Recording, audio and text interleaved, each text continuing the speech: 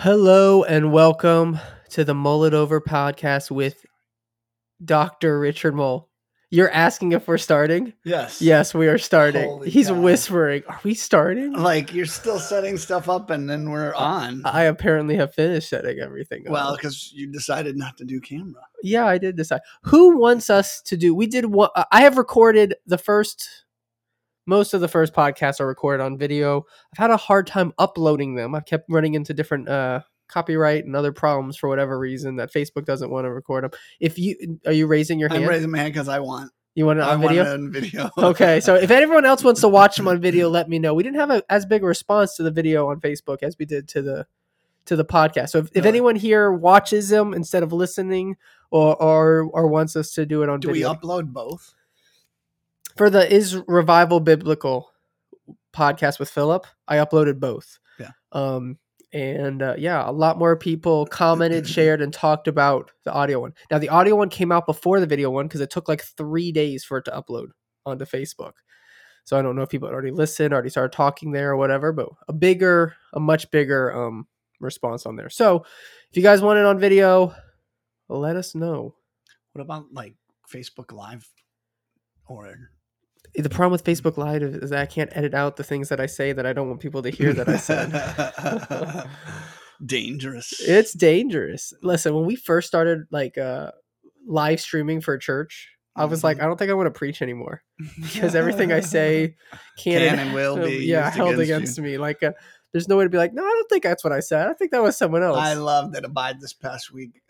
Pastor Tyler stood up and he said, like, he said, we don't want to shy away from talking about hard things. And last week I preached about some hard things, and he goes, and then there was a lot of positive responses. A lot of people wanting one. It's like, man, this guy's like got a lot of positive feedback. That's all it sounds like, and he's like, we're going to keep doing it.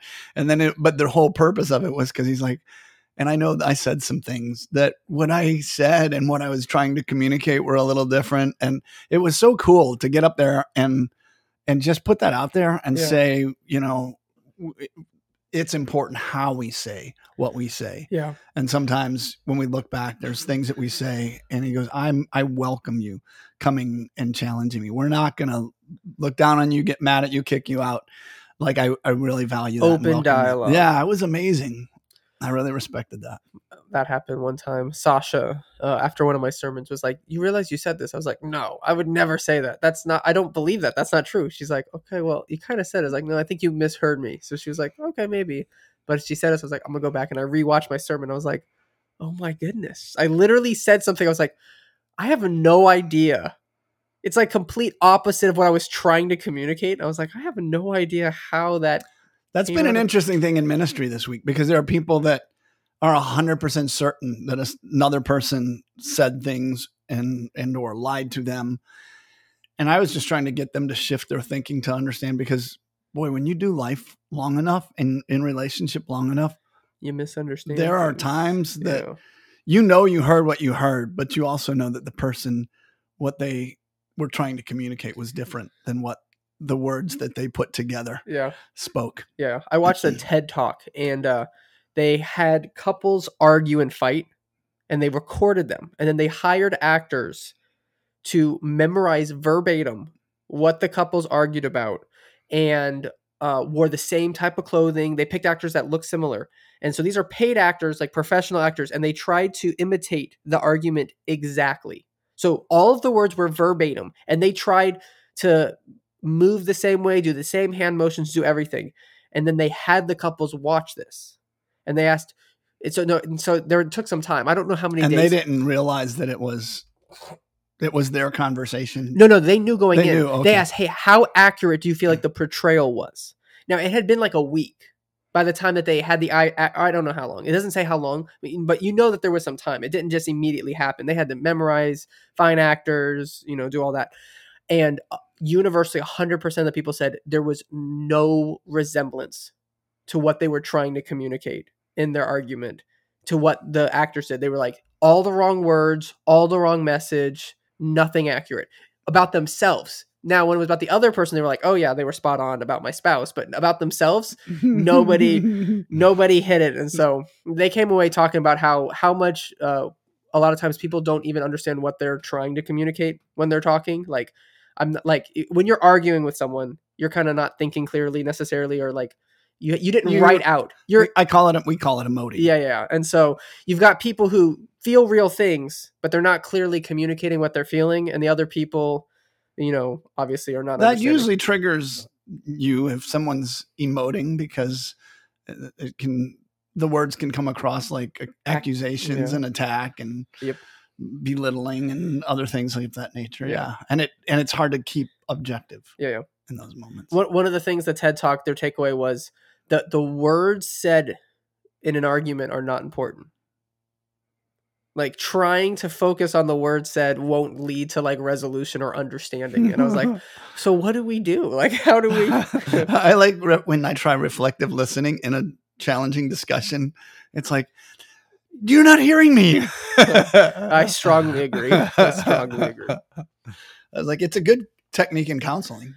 Yeah. And I love taking notes in counseling and going, did I hear you correctly? And people usually, they can clarify. It doesn't work in more intensely emotionally connected relationships to take notes. Oh my goodness. Oh, okay. Am I being politically wise today? Politically wise. Speaking of politically wise, that's a great segue. I'm guessing you saw in the news that one of your outlandish conspiracy theories is now becoming publicly accepted.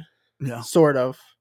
Okay, what exactly? Like, I've seen a couple different reports of what's kind of come out about the Wuhan Labs. Like, what have you read like more recently? I have not read stuff recently. It's been interesting to see it getting, even at the judicial level, at the top levels in the government, where stuff's being looked at, talked about, evidence is being seen, and then seeing it hit mainline news, even the stuff like of the May 6th event. And I remember, like, we were in a 10-day fast when COVID hit, and we just kept meeting. We were going, God's more powerful than any virus. And it was like, I knew that this was a big con, that this was a big lie. And it was very easy, I felt, to find information that the mainstream public was going, no, that's conspiracy theory. That's crazy, because all we were getting is such a deluge of information. Okay, clarify that. You're saying what? That in the earliest within a week, some of the stuff that they're talking about now, where the gain of function research, is coming out of Wuhan, and the virus actually came from the U.S. and U.S. funded the some of the research that was going on in Wuhan. And there's a lot more details that I have not heard talked about lately. But when I research, like, it was paid for by the U.S. The reason it wasn't there was stuff being done in the U.S. that was against the law. Oh, yeah. And so what they did is they're like going, rather than us go down, let's send it to Wuhan where they don't have the same legal restrictions. So it was already happening here. Yeah. And then they shipped it over there. So I'm still hearing more talk about what happened in Wuhan than what happened here in the U.S. But I'm hearing some talk about the connection to the U.S. The connection to Fauci was there early on. And people were like, you're listening. Well, Facebook would instantly flag you if you communicated anything about any of that. I think if you said Wuhan. Yeah. Friends in ministry were like, you're losing all credibility. I had people, I'm trying to use as little detail as possible, call me out like, I used to respect you, Mr. Mull, or, Richard, or, as someone who was intelligent, and, and now, because like, you have lost all credibility by the things you're saying. And I'm like going, for me, it was hard to comprehend, partly because I really believe the Spirit of God was giving me direction as I sought, understanding. And I could find factual stuff. I could find patent numbers and read the patents and stuff like that. And I'm going, but people would not want to look at that, because here's the interesting thing. You could easily find someone fact check and discredit whatever you were saying. And that made it understandably confusing for people. But it really created almost like a cultural war. Like, Oh, you think north there and was south, oh and my goodness, I you know. know, we're gonna shoot each other. I had a guy follow me around the store because I wasn't wearing a mask, and this was a week before the mask restriction came down, maybe 2 weeks. It was a very short amount of time. This guy was following me. He goes, "I'll buy you one," and at first I'm thinking I didn't know he's talking to me because he was like behind me. He goes, "You don't have to pay for it. I'll buy you a mask." And I was like, I wonder if he's talking to me because I kind of knew there weren't too many people in the store that weren't wearing masks. Yeah. And I had actually, like, within a week of that, I had gotten away for a week, was at the beach, and a lady who used to be pretty high up in FEMA, I think it was, I can't remember. She was at this beach condo, and she's striking up a conversation with me, and she was going, "This is ridiculous." Not FEMA, the OSHA. Oh, She worked for OSHA. what's OSHA? OSHA they're the people that come in and test, like, check restaurants and building codes and different. They're like the regulatory commission, like, Okay. you know, that are over, like, yeah, they just check and find what's wrong with stuff. And she was just like, I taught the classes about this, and these masks don't do anything to protect people. And I can't believe that this is coming out, you know, through the mainline media. I can't believe my colleagues are believing this and teaching this. And she was like kind of crazy about it. So anyways, this guy's walking around the store and he starts filming me on camera, and he's saying stuff like, "You don't care about anybody. You don't mind killing people." And I was like, wow. Like, and I got my stuff.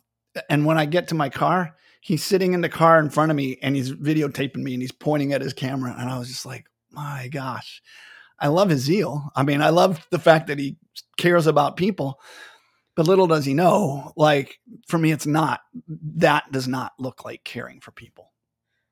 Yeah, yeah. Wow. Okay, so I'm confused. You said that this was a hoax? In terms of the fact that that there was a real virus. Okay. But it was engineered by man. Was it intentionally released? I believe that it was. Yeah. Okay. Well, there was already a plan.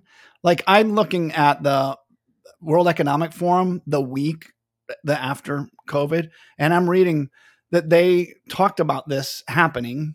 They had thousands and thousands of pages of what the response would. They had diagrams of what the COVID molecule, SARS, the virus looked like. I mean, it was incredible. So I'm going, this was all planned.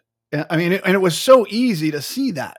And then you could go back and look at archives of meetings where they talked about even what year they expected this virus to go out. So all of that, I was reading it. I was watching it within week of COVID being released. And I knew it's a real virus.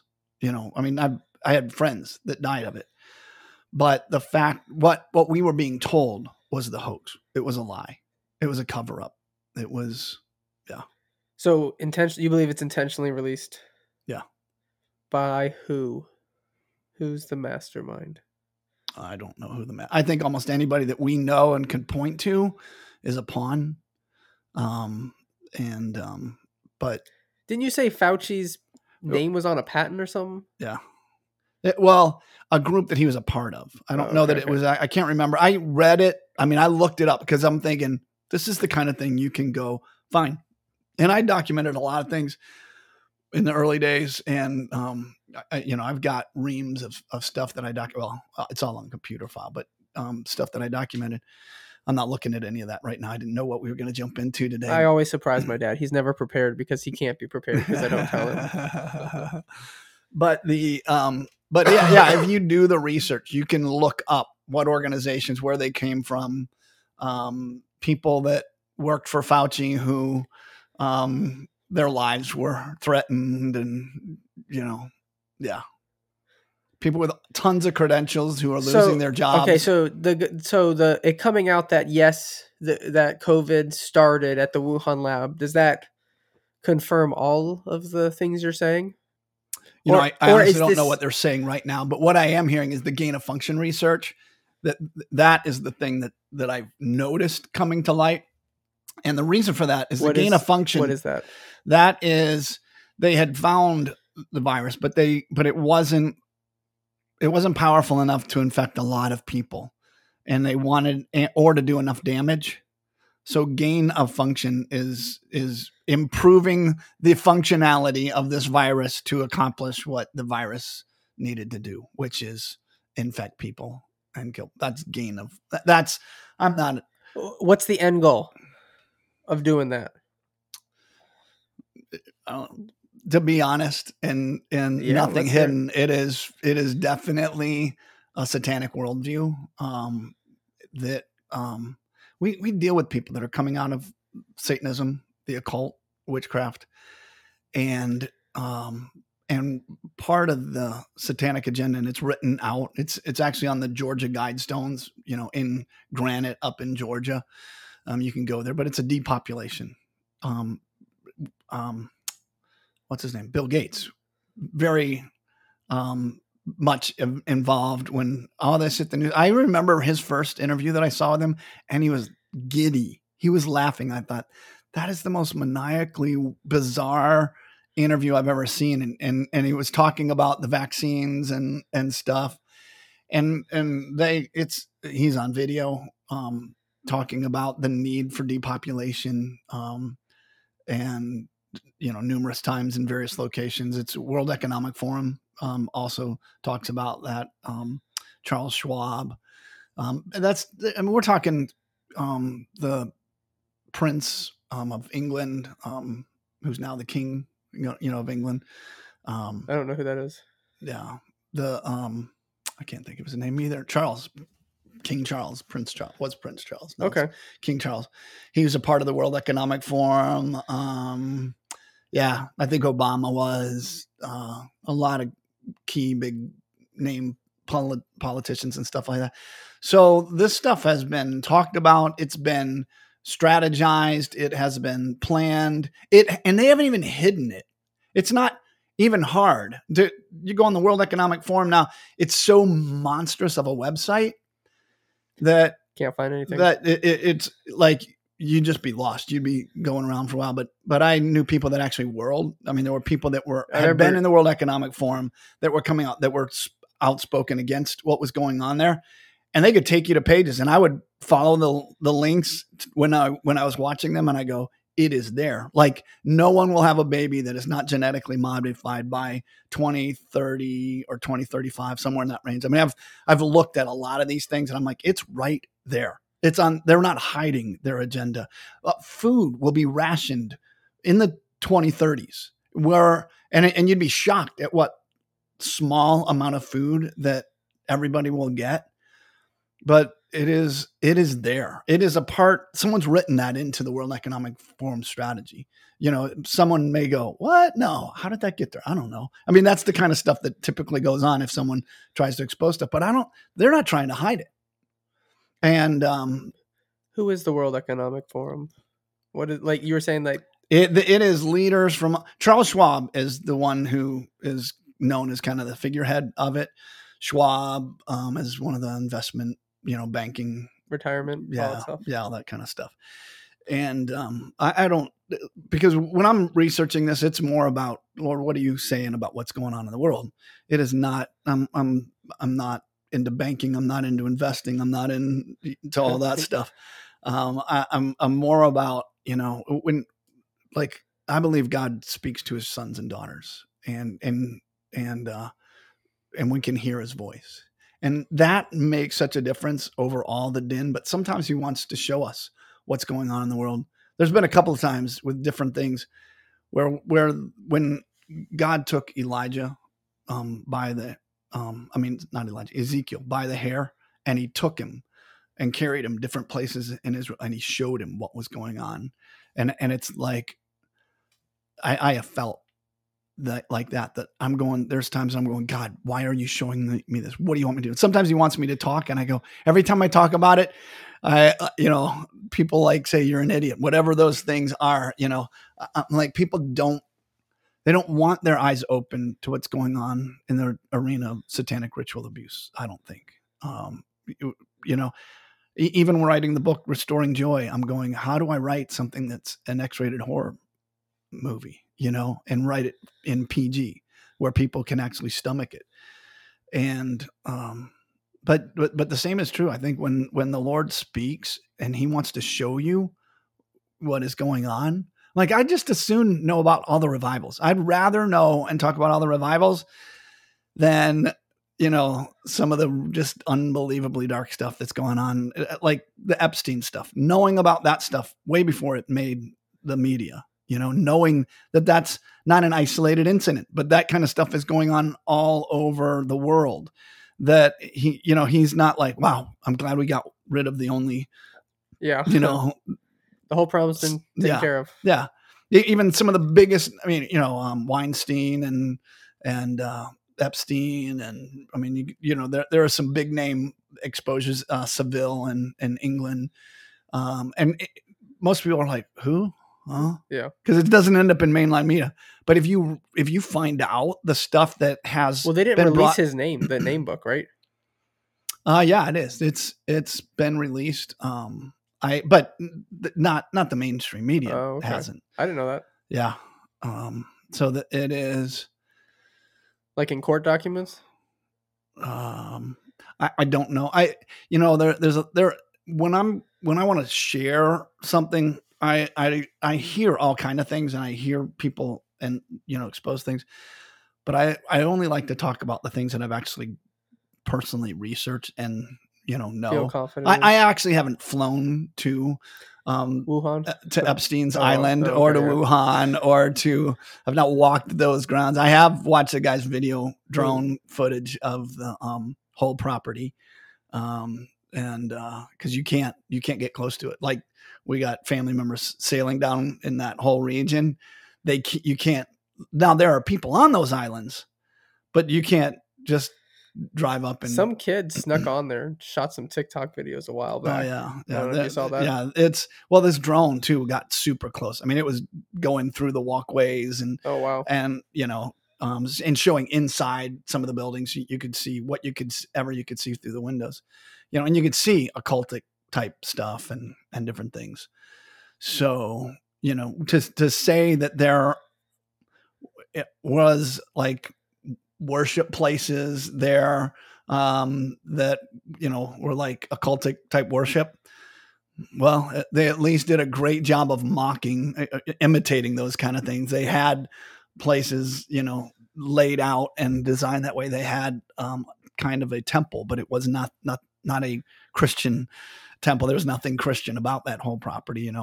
So there are things like that. The underground stuff that people have talked about, there are people that were there. We've actually ministered to someone that supposedly was, trafficked, by them and had been on the island. So I'm like going, I can't document it, but I've done enough checking to go, yeah, and it supports what I know is going on in many places. What we do in ministry. It was part of why I even felt like the Lord was taking me to show me some of these things, because the people he was bringing to us to minister to were telling us about. When they were telling us stuff, I'm going, this can't be real.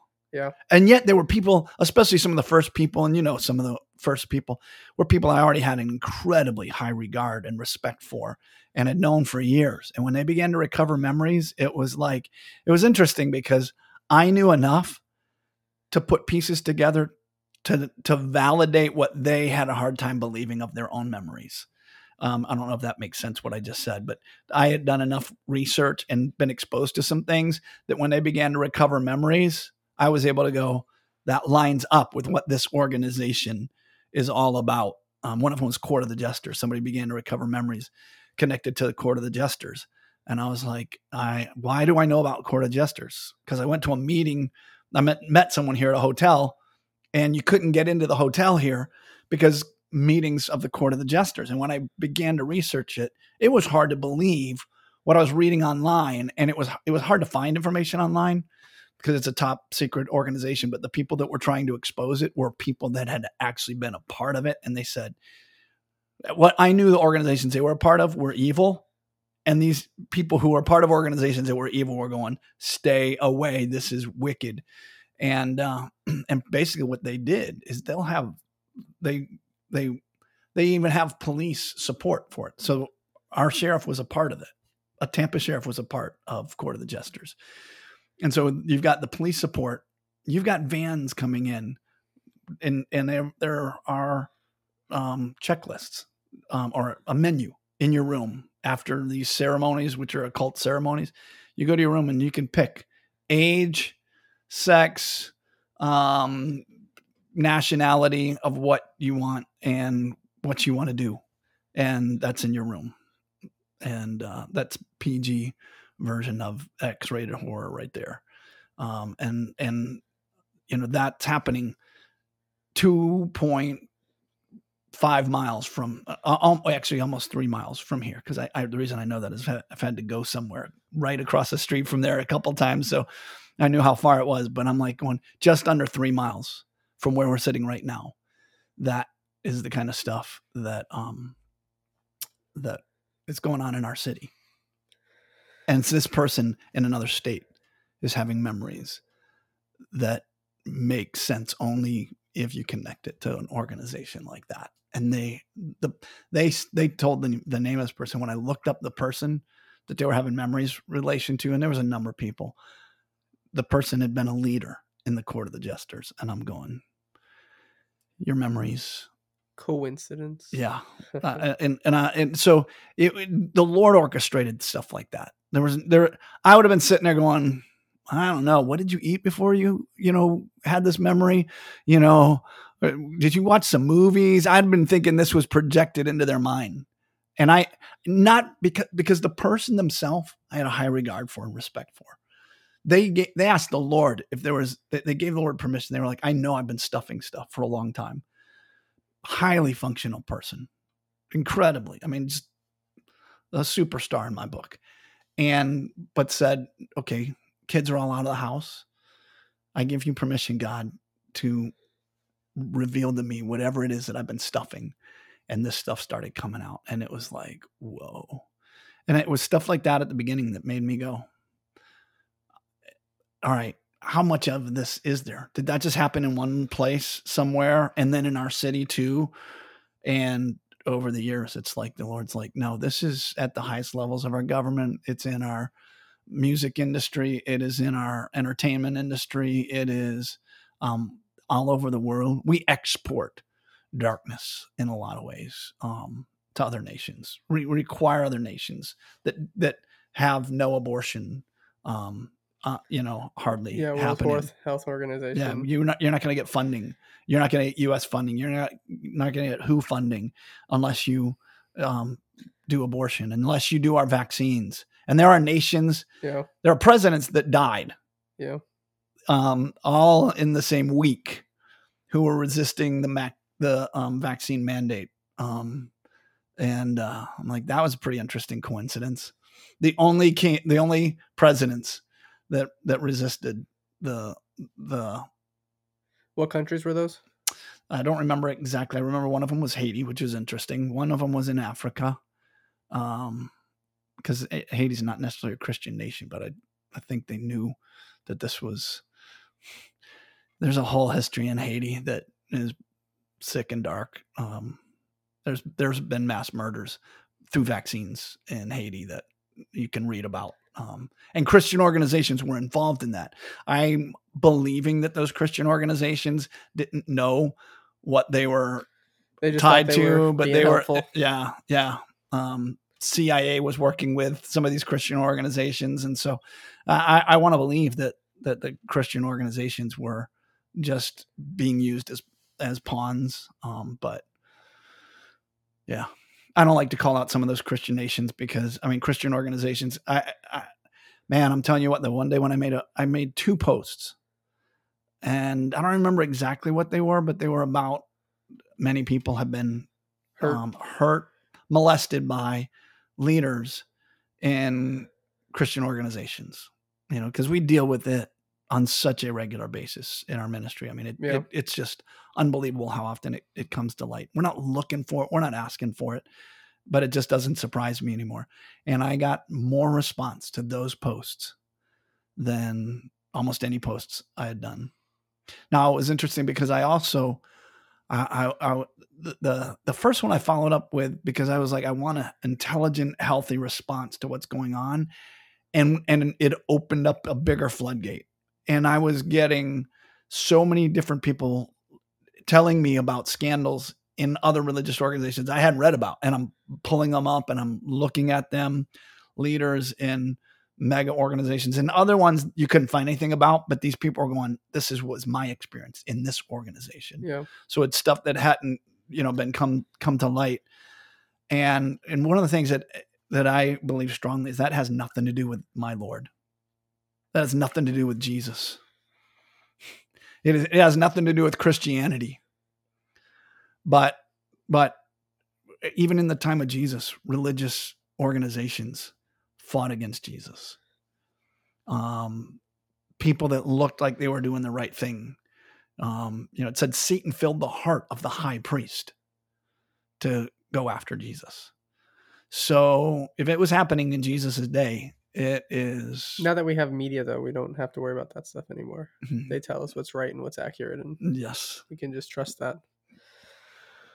Oh my goodness. Okay, that's a lot to unpack. Yeah. We'll have to do a podcast on each of the different things you just brought up right there. Nobody's commenting. If you're watching this, listen, I can see how many people listen and are downloading our podcast. I would love for you guys to let us know what stuff you'd like us to talk about and what things that we are talking about that you agree with, disagree with. Start some, as you said, healthy discussion. We had a guy that got on, and when you had said, what should a Christian respond to, what was it? Oh, the Grammys, I think it was. And this one guy got on there who his whole page, his whole agenda was to be an atheist. I don't think he watched the thing. He just said, there's zero proof that Jesus ever lived. Yeah, I saw that. And I was responding for a good while. And I was like, is this person really seeking truth, or are they seeking converts? And because I was like, I don't want to dignify some of the things that they're saying, because I was like, it's just not accurate. Yeah, it was so inaccurate. But I actually thought he was like, at first, when I first saw his post, I was like, I think he's just making a joke. Yeah, because it was like, this has to be sarcastic because it's like kind of outlandish. Yeah, and I was like, a couple of times I thought about posting all the evidence, because the question was, did Jesus Christ ever exist? And there's no proof that Jesus Christ existed. And I was like, no pictures. Oh my goodness. There is more proof that Jesus existed than Shakespeare existed. And Shakespeare was only like in, I forget what, a lot sooner, yeah, than Jesus was. And he's one of the more historic, like you could support his existence historically very well. Like maybe BC. But there aren't too many people that you could, back in that time, support their actual existence.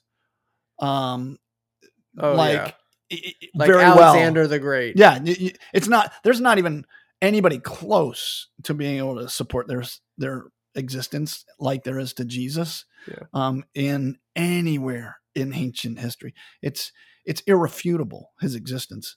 The resurrection, the people that tried to disprove resurrection, Lee Strobel, a Christian today. Josh McDowell. Yeah. And so, and he this guy responded with Sean McDowell. I said, who is Sean McDowell? LOL. And finally I was just like, you know what? The reason I invite dialogue, but I don't want someone using our platform to sow doubt and unbelief. And so that I was like, I'm going to hide his comments. I don't like hiding comments. When someone's really caustic. Yeah. People having an intellectual conversation that differ from mine, totally open for somebody who's just out for blood. Because, and I was like, the thing that I was in agreement with him about is most have never thought about that question. Yeah. Have never done their own research. Oh no, I agree. I think that so they can lose their faith pretty quickly because the thought of that. They're like, I have no evidence. I've been singing Jesus Loves Me since I was a kid, but I've never thought. You mean there's nobody that writes about Jesus? You mean, and I'm like, oh gosh, it's it's worthwhile to get Josh McDowell's book or Lee Strobel's book. One of them was studying law, and one of them was a writer. He was a journalist. What do you call it? Journalist, where you research. Investigative journalist. Yep, at least Strobel was, and both of them started from the premise of this can't be true. This is fallacy. This is make believe. This is a fairy tale that a whole bunch of people have bought into, and in their quest for, really to disprove. Do you know how hard it is for that to happen? Because if you go to find evidence to support anything, you can find evidence to support anything. So if you're going to try to find evidence that Jesus wasn't real, and you're reading other people's evidence that says Jesus wasn't real, and you come to the conclusion that he was real, like that's, I don't know. I don't think nobody goes online to argue, look for research online to argue their point and changes their mind based on it. So that's how irrefutable that Jesus was a person. Oh my gosh. Yeah. Not just a person, that he rose from the dead, which that he's a person,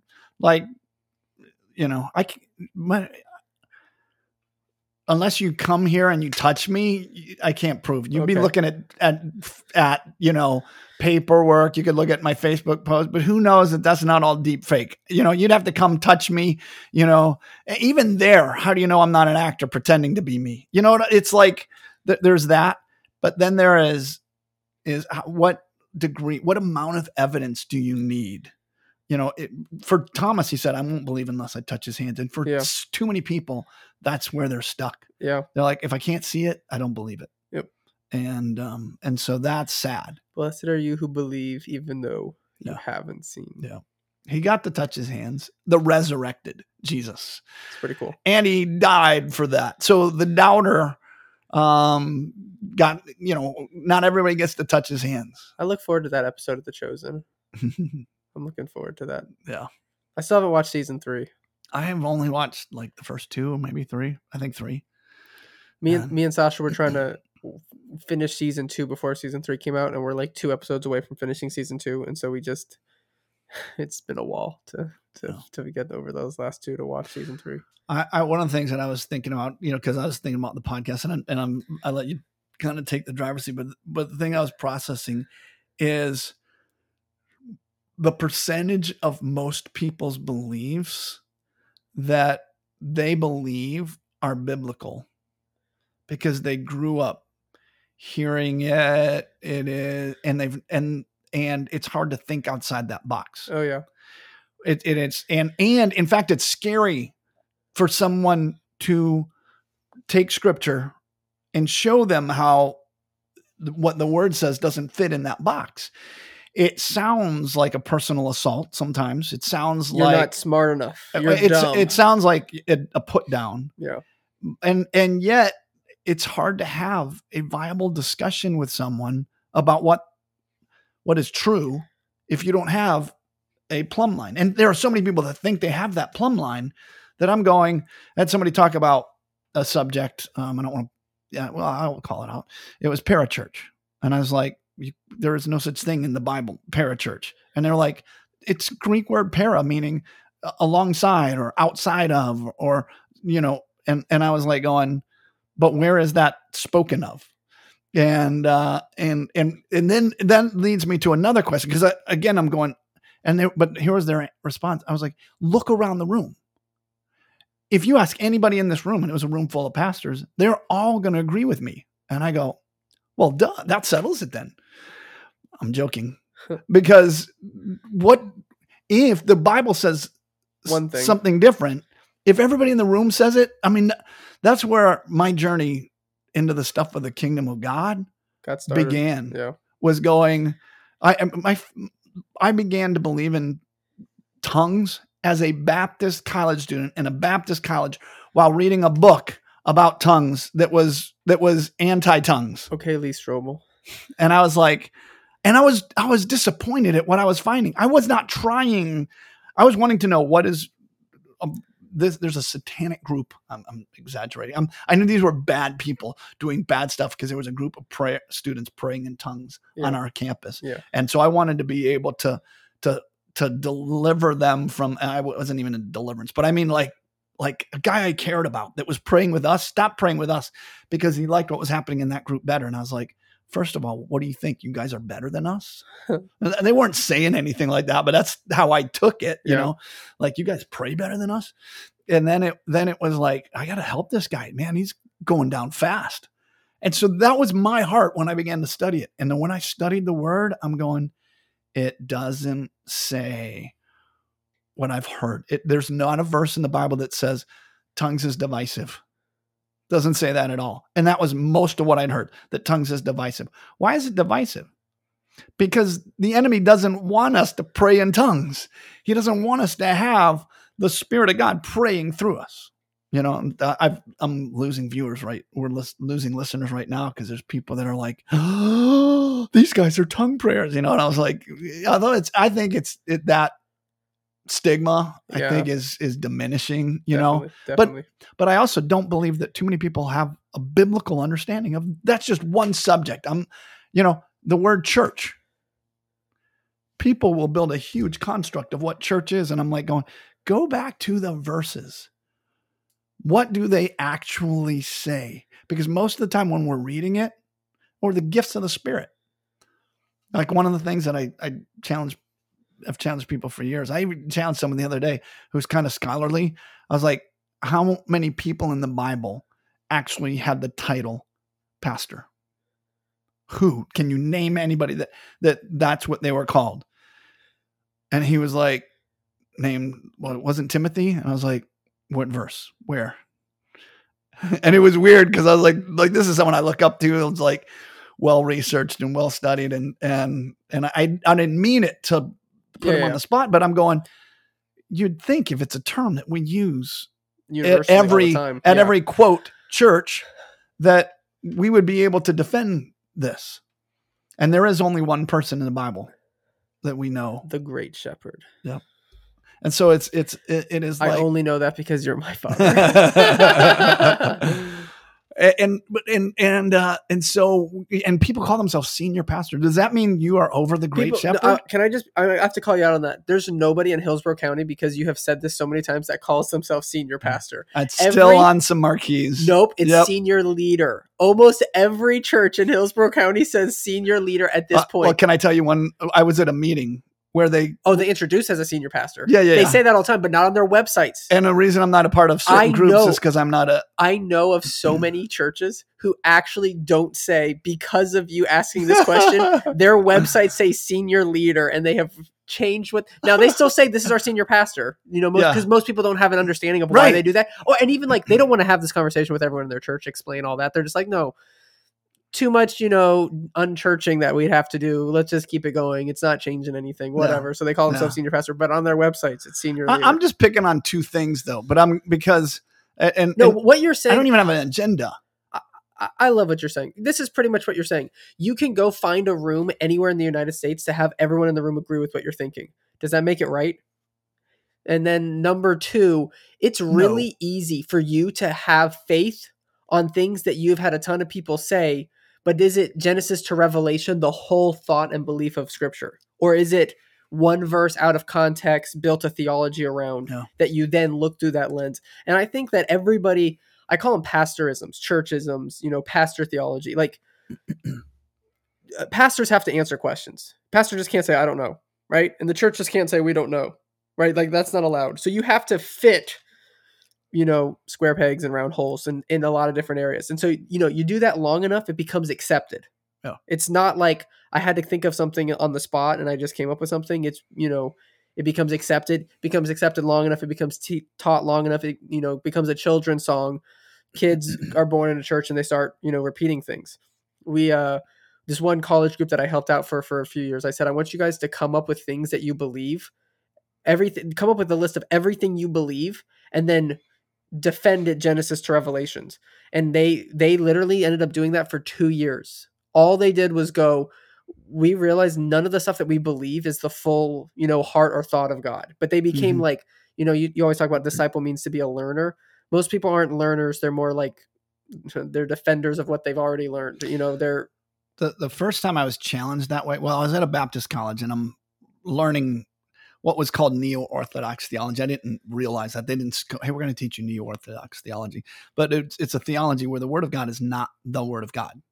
It is, we become the experts, and we can figure out there are truths in the Bible that are better than truths in any other religious book, but that doesn't mean anything is necessarily factual or legitimate. Now, I don't believe anything that I just said, but I was in a Baptist school that's what they were promoting. I'm oversimplifying something, but I learned there was three contradictory creation accounts. I learned all kind of stuff that I don't believe, but I began to have to refute that. And it was reading Josh McDowell's book, Evidence That Demands a Verdict, because I wanted my faith to survive the Christian, quote Christian, I use that word loosely. Listen, religious education. There are people who lose their faith going to church. Yeah. Like, honestly, like if you come into with too much faith, people are like, whoa, whoa, whoa, whoa, whoa. You have more faith than the rest of us. Your faith is going to end up hurting yourself and other people. There was a church where one Sunday morning, we were living completely by faith. We did for 3 years, didn't raise a dime, didn't ask for any money, didn't send out a newsletter, and we paid every bill. You were a little kid at the time, but you lived it with us, you know? Yeah. And a lot of prayer, a lot of fasting. God, please show up. And he did. And one Sunday he talked for 5-10 minutes. Like anybody who says they're trusting God to provide their finances isn't out there working for it. And I've been serving in this church a little bit, and I'm probably one of the more people knew me, you know, like in that church. A lot of people knew me, and I'm looking around going, I wonder if there's anybody else who's actually living this way, you know? And he hammered it for 5 minutes saying that is not of God.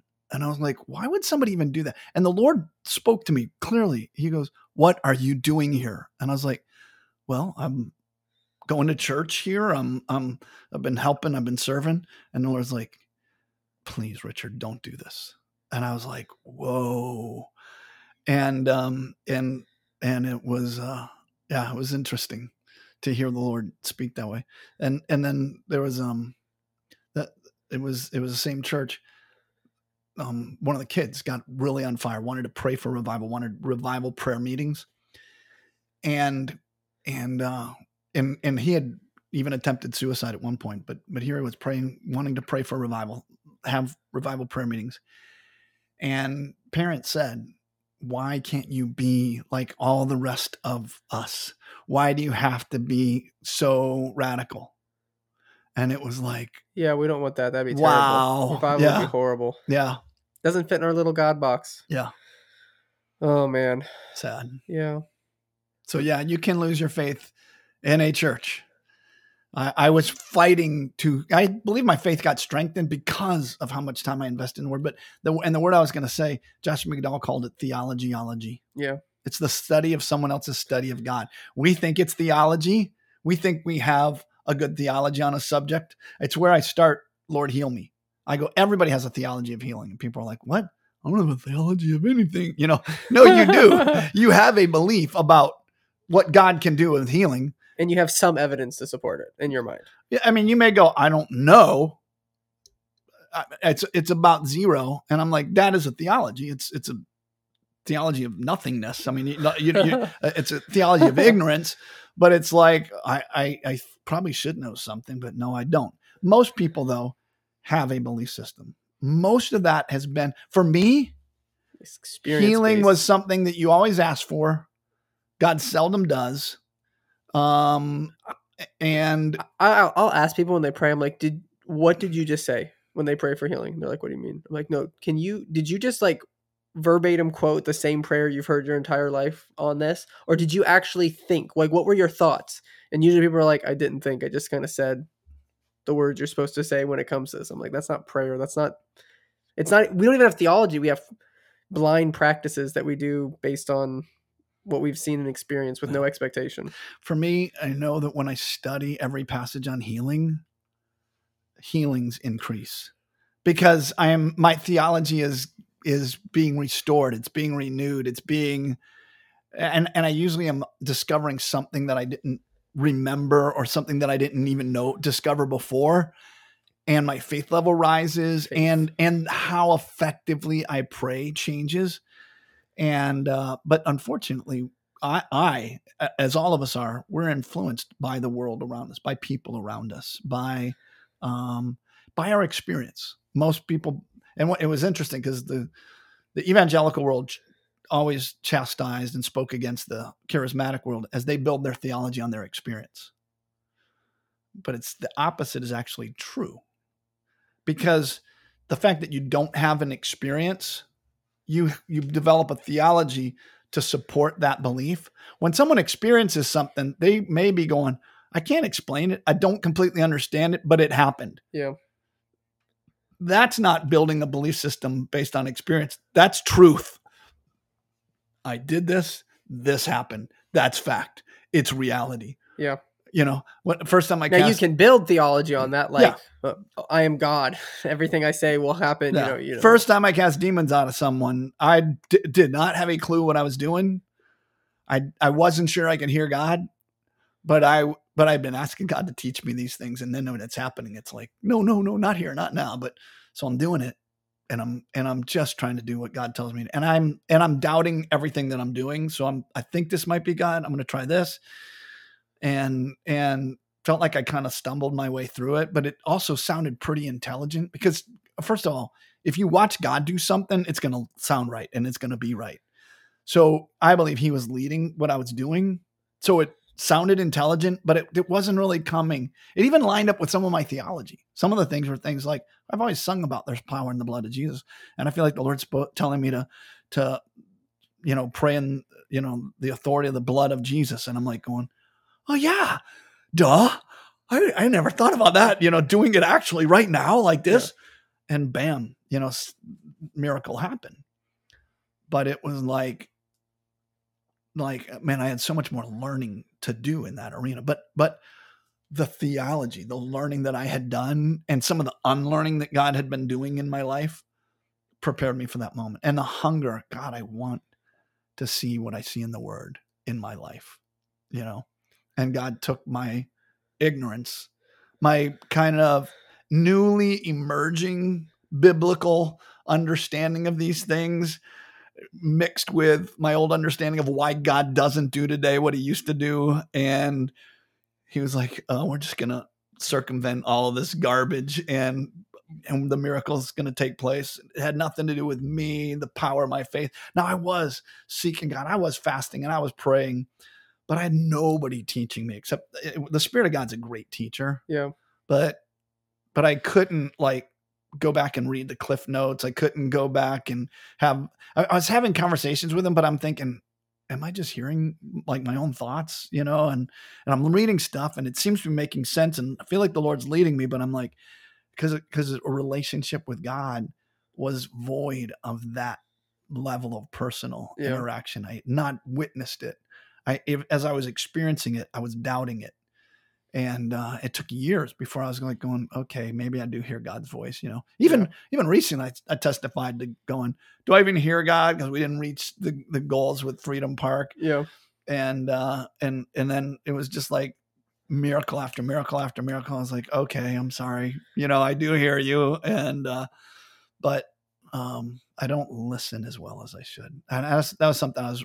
I think the biggest thing people don't do when they listen to God is stay curious after they hear something. I heard God told me I'm going to speak in front of thousands, so I need to start posting on TikTok and get a lot of people to follow me so that I can have know what are you supposed to do with that next. And so stay curious and keep listening. Yeah. How do you apply what you're hearing? Yeah, that's real maturity when you're able to not just hear something and then go, I heard this, it will happen one day maybe, or I heard this, I'm going to make it happen. When you go, I heard this, now God, what's next? Yeah. Stay curious and listen and engaged. Yeah, we're getting ready to sell the property at Freedom Park, and all of a sudden there are people giving us fifth wheels, and I'm like, I'm so done with campers. I don't like and campers. Fifth wheels, and I'm like, but that's what's coming. And I'm like, God, I want to be content with what you're giving. I don't want to complain. Yeah. But, now we need a place to put some of those, and hook them up. But we have the exact number of the people right now that need a place that I believe God wants us to house. We have that many. Well, one of them's talked about. We don't have it in hand. The others we have in hand, and some of them need repair issues and stuff like that. I was like, come on, God, that other 6-acre property, that house, we didn't have to fix anything, although there's so much upkeep in that arena too. There's a lot of expense, but I'm like going, sometimes like I believe the Lord's like, you have heard me, but it's going to look different than you thought it was going to look. And so, it is, you got to constantly be listening. And one of the things that I read in Andrew Murray's book, he's like, sometimes God will call you to do something, give you grace to start, and then pull back and let you do it all, like, and just go, yeah, go, to the point of failure, to like reinstill that level of dependence and stuff like that. And I don't know. I mean, he didn't give chapter and verse, but it's kind of like that, when I watch you with your kids and I'm with your kids, and there's the times, hey, me do. And you're like going, we're going to let him put eggs in a frying pan that's hot, and I'm like, oh, I hear you. And I'm pulling shells out of it and stuff like that. And man, if I let him cook it all the way, I don't think anybody would want to eat it. No, strongly agree. But they're learning, and there are times that I'm like going, now we're going to clean up their mess and do whatever it is. And I just think the Lord does that with us. And part of it, it's like, you're pretty full of yourself. I mean, you our kids were never that way. No, not at all. But your kids sometimes think they could. I'm the most humble person I know. But it's so funny now. Oh my gosh. Like Asher comes in and tells me how to cook breakfast in the morning and how not to. I'm like, that must have been how I sounded as a child. I'm so embarrassed for myself. I remember trying to tell you anything about sports of any kind, and it was like, and you did at a pretty early age. You went past me and nods, but there were times that I was like, I do know something, Oh man, I was not coachable. I was never. I'm sure I wasn't like that with my dad. I remember being like 7 years old and thinking my football coach is an idiot. I could run this team better. I remember, but I had that arrogance for everything. I thought the same thing. I remember being a kid and thinking I could be a better pastor than pastors at churches we went to when I was like 8 years old. I remember sitting there thinking I could preach this sermon better than you can. Like, I remember thinking those thoughts as an 8-year-old. So pride was definitely not something I struggled with as a child. So, well, I repent of any of that I may have passed on to you. It's interesting because as part of what we're talking about is going, when you start thinking outside the box, and you can take all the lenses off and look at the word as it really is, man, does it turn your world upside down. Right? I actually think it turns it right side up. Yeah. But you stand out like a sore thumb, and you come across as holier than thou, smarter than thou. Yeah. All that stuff. And I'm like, how do we help anybody bridge a gap? How do we disciple? Well, first of all, I found pastors aren't looking for people to disciple them. So that's not an arena where I agree. But there are hungry souls that are going, I've been asking the same questions. I read this verse and it said you make more sense than anything I've heard. And we hear people say that.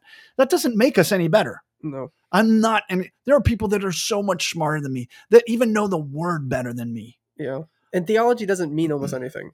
But knowing what's right and living it your life is a totally different thing too. Yeah.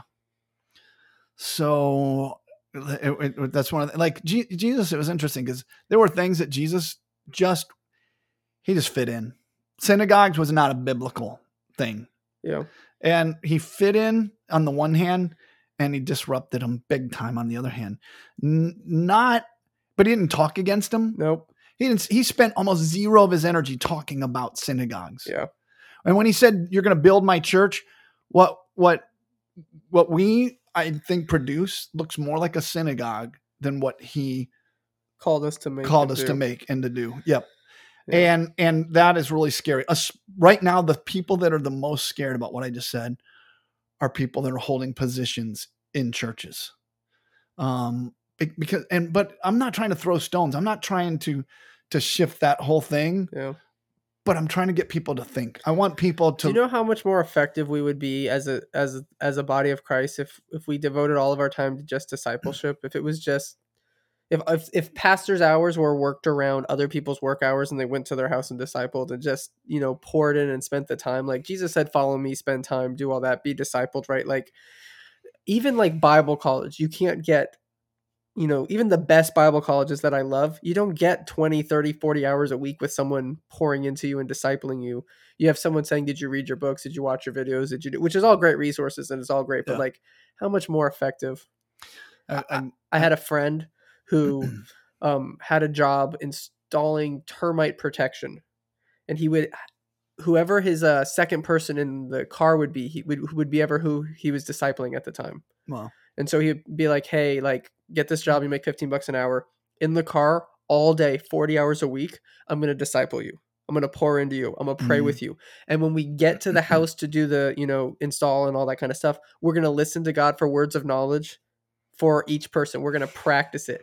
And he would do that for like 6 months with someone. And like I saw more discipleship and life change. Like, like I watched someone that I had known for years start, like before he went there, I would never have thought this is someone who will ever serve the Lord in any capacity. And at the end of it, he's like worship pastor, writing songs, absolutely on fire for God. And I'm like, that did not happen in any service. You can't make a service that does what that 6 months did with someone who sat there every day, all day, getting paid $20 an hour to disciple people. And I was like, that's an incredible model. That was like, I'll probably always remember that. Cause that was like, I was like, how much more effective would the church be if we had that kind of mindset and yeah. And the other thing is making the most of those times. Like sometimes I can be very task oriented. Get this job done, get that job done, and not seize those hours and those moments. I've also witnessed discipleship that I'm going, can you go back to the Bible and support what you are discipling someone? Oh yeah. And go, because the Pharisees were making disciples too. And what Jesus said of them was, you make twice as much a son of hell as yourself. Holy cow. I don't want Jesus saying that about my discipleship. No. But what did they think about their discipleship? They're doing great. Yeah. We're growing. Yeah. They were proud of it. And I when I saw that verse, it stopped me in my tracks recently, because I was like, wow. Like, I don't remember the last Sunday I heard that verse preached on.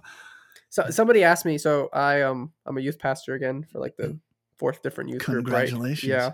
And someone asked me like, why are you with youth? Like, you're older now. Like, it's not. Yeah, you're old. I know. I do feel out of date. Like we played. What was the oldest that someone's guessed your age? Ever in my entire life? Probably 21, 23. No, really? I don't think I've gotten older than that. I've had some people be like, well, just taking clues that you're older than your brother, who I know is 25, maybe you're 26. Like I've had like that. Yeah. But nobody who doesn't know me, I don't know if I've ever gotten above 21. Really? Yeah. Wow. And how old are you? 13. So, no, I'm 29. Yep. Turned 30. Wow. In pretty 2 soon. months. Yeah. Wow. 2 months. Wow. I will never be 30 in my eyes. I can't even. I'm still a child in my eyes. Anyway, so they were asking me like, why do you want to work with youth? I was like, man, you can beat people who've been church their whole life for years, and it's just nothing happens. It like you can live different, you can talk different. They're too churched. I love the youth. They're unchurched. Like I have these youth. I've been preaching for. I think I've preached 8 sermons. And like half of them are like, I read my Bible every day now. I'm starting Bible studies at school. I'm starting Bible studies with my friends. Like my life's being changed. And why? They're teachable and they're hungry. They want to be learners. They haven't been too churched. Supposedly that's the age that the disciples were that Jesus poured into. I have no doubt. I mean, listen, we had the 3rd youth group I started had 24/7 prayer and fasting with a youth group of like 30 people.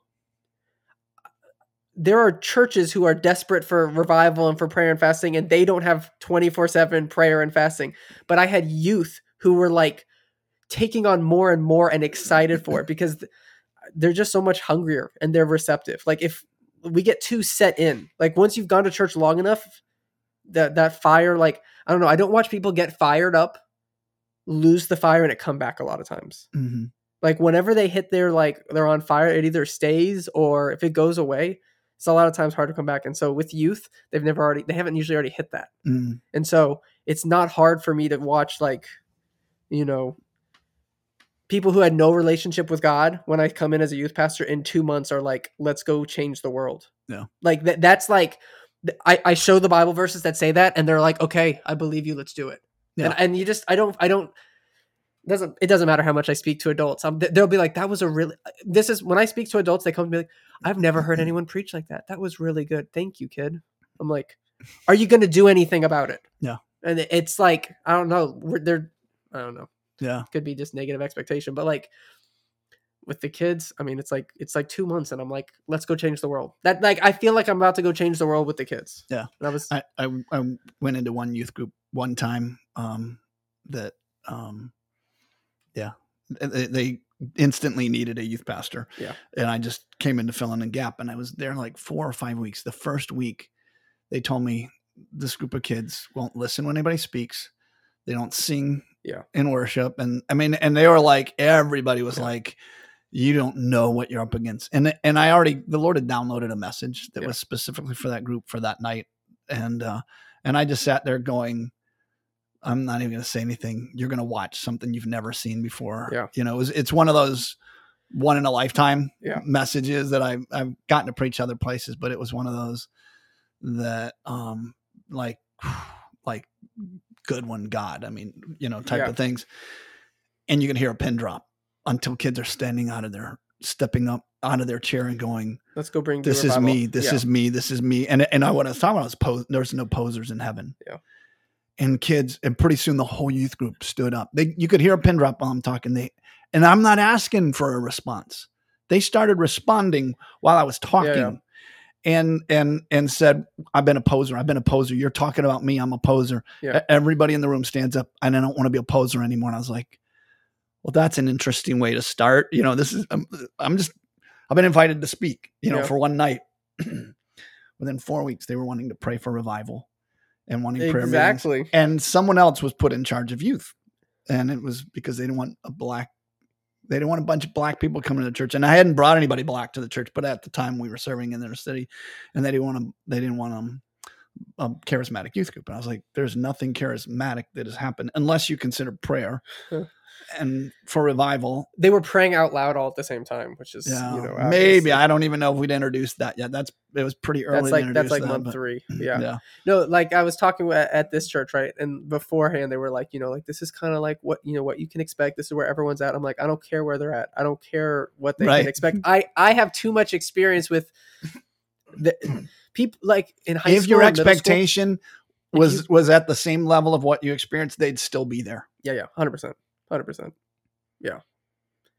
We talk down. Well, first off, we've made the gospel too easy. We've made church too comfortable. We want to make it fun and exciting and entertaining. And it used to be iron sharpens iron. Now it's pillow softens pillow. It's how comfortable, and we will spoon feed you funny isms that make you laugh and you don't have to do anything ever. We're never going to challenge you. Nothing hard. Forget fasting. Oh, definitely. And if we talk about fast, it'll be a Daniel fast. We're not going to. No, I'm like, listen, that's not Jesus. That's not the Bible. That's not the gospel. We gotta challenge people. When you challenge them, youth in particular, they go for it. Yeah. So, yeah. Lord, help us get a vision for what can be, what I want to pray, because there's some really significant things we've talked about. One is God would supernaturally begin to wake up people to see the word of God outside of the context of their life experience and what they've always seen, and would be hungry enough. Actually look at the Bible. Yeah. Just even read the Bible. Oh my gosh. Yes. But because, yeah. It was so weird. As a learner, read when- the Bible. Pastor Oscar said something one time. He said he gets a new Bible every year, so he's not familiar with the pages. No. He's like, the headings are in new places, and he said it's because I can read the Bible based on, I've already heard this, or I saw this in a sermon, or I took notes here, and we become too familiar with the Bible. Yeah. You know what a verse is all about because your notes around it that when God revealed something to you. We're not curious anymore. Yeah. I just recently pulled the Bible out of its wrapper and said, I'm going to start carrying this again. And it has not become real habit, but I'm like, because I do a pretty in-depth study pretty quickly on different subjects on a regular basis. And because of all the helps that are available now, and I don't almost ever read a commentary. I will not read a commentary until I've studied something in depth, because then I like to go, do they have a revelation on this, or are they, and sometimes there's historical context. There's things that I'm not going to get from the Hebrew and the Greek. I do that. But I like to study it, just going back to the Hebrew and the Greek of words first, because it helps me not take someone else's glasses and put them on my face, to look at the word through their lens. Yeah. And man, you're going to see things so differently. And then a lot of times I used to, think I have to read commentaries, but now when I read a commentary, a lot of times I'm going, here's this person's view of God and the world. And many times it is anti-supernatural or indifferent to that. It ignores things like that. And that tells me something about them. And so I go, I may learn something about historical context, but I don't want to catch the spirit of their view of Scripture. Yeah. So, but I want to pray that I think that would, man, I think one of the things that would mark a real revival is passionately falling in love with God's word again. And if we're having a great awakening, I believe people will become students of God's word in a greater way and be able to see the word. When the Holy Spirit leads you through I had a Jehovah's Witness at my door, and he was like, can we give you this book? I said, I like to go straight to the source. And like, oh, you read your Bible? I was like, yeah. And I said, but there's sometimes that when anybody reads the Bible, they have a hard time understanding it. And I said, you're right. That's true. There are times that I read something I don't understand. Again, I like to go right to the source. Like, what do you mean? I was like, I asked the Spirit of God to give me understanding. And they're like, well, sometimes we can hear. I was like, so the enemy can speak to you? And they're like, yeah. I was like, so the devil talks? Like, yeah. And I was like, okay. Then we started talking about miracles. And I said, what would you say if I told you that we cast demons out of someone right there, like on Wednesday, and in that back room, somebody was healed of cancer like a couple weeks ago. And that was really what had happened. And he goes, well, the devil. I was like, wow. So your devil can speak to people and can do miracles, but your God doesn't. And I was like, again, I'm going to go back to the source. If what you're telling me is your truth that you're operating from, then I definitely don't want to learn from that. And because I want to sit down and learn from other people that are getting a revelation, that know how to hear God's voice. They're experiencing the power of God. There was two guys there. One of them had tears running down his face. It was a black guy. This older white man that was there was like visibly shaking. And I'm being just as nice about it as I am right now. I don't know if that's nice. You're challenging his beliefs. and he was like him an idiot. He's like that, right? Yeah. He's like, we're done here. And they walked off. And you've seen it, I'm sure. Yeah. Over the years. Yeah, I think we talked about it last week. When Jehovah's Witnesses come down the street, they cross over and I was like, wow. And it happened after that one time. Yeah. And then when we moved, it happened at this house. So I'm like, Lord, I know. I'm excited for my new house. I believe if sons of God had a real revelation of God, and we're walking in the stuff that we're just supposed to be like those teenage disciples. Teach me how to cast out evil spirits. Teach me how to heal the sick. Teach me, Lord. Then Jehovah's Witnesses would have a whole lot more streets blocked off and houses blocked Oh, off wow. that they'd be going around. So, Father God, I thank you, Lord, for, Lord, your word. It's so powerful. And it's more powerful than our religious systems of today. Lord, what you called the sons of God to do and to be is more powerful. We just confess that, Lord. It's more powerful, Lord, than I've ever walked in. And I know I've walked in a lot, but I know that being a son of God is more powerful than everything I've walked in. And I've tasted what it's like to be a son of God. I want more. And I pray, Lord, for our listeners to want more, to hunger for more. I pray, Father God, that I pray, Lord, that they'd be willing to take their glasses off, their lenses, their denominational glasses, their what they got from Bible college and seminary, or what they got from just the church they grew up in. No matter how good it was, Lord, I pray, God, that they'd be able to submit those to you and be able to look at the Word of God more than they ever have before and see it more clearly than they ever have before. And God, that translates into this world. The sons of God will be able to know what is going on in our time and in our day. And we'll be able to see things more clearly, Lord. It talks about the end of times that even the elect could possibly be deceived. And Father God, in Jesus' name, I pray, Lord, that there is so much deception. I pray, Lord, that, Lord, our ears would be so tuned with you, Lord, that you would guard us from the lies of the enemy, the lies of this world, the dictates and the directions that we are getting from a demonically inspired world system. In Jesus' name. Amen. And you forgot to do your intro jingle. Do you want to hit us with an outro jingle? Not. Okay. We're going to get some help on that and have a real deal, maybe. Okay. Should we record some of mine and let them throw that in? I'll just probably take all of yours and create a little mashup of them. Yeah, no. If you guys like this podcast, please like, comment, and share, and let us know what else you'd like us to talk about.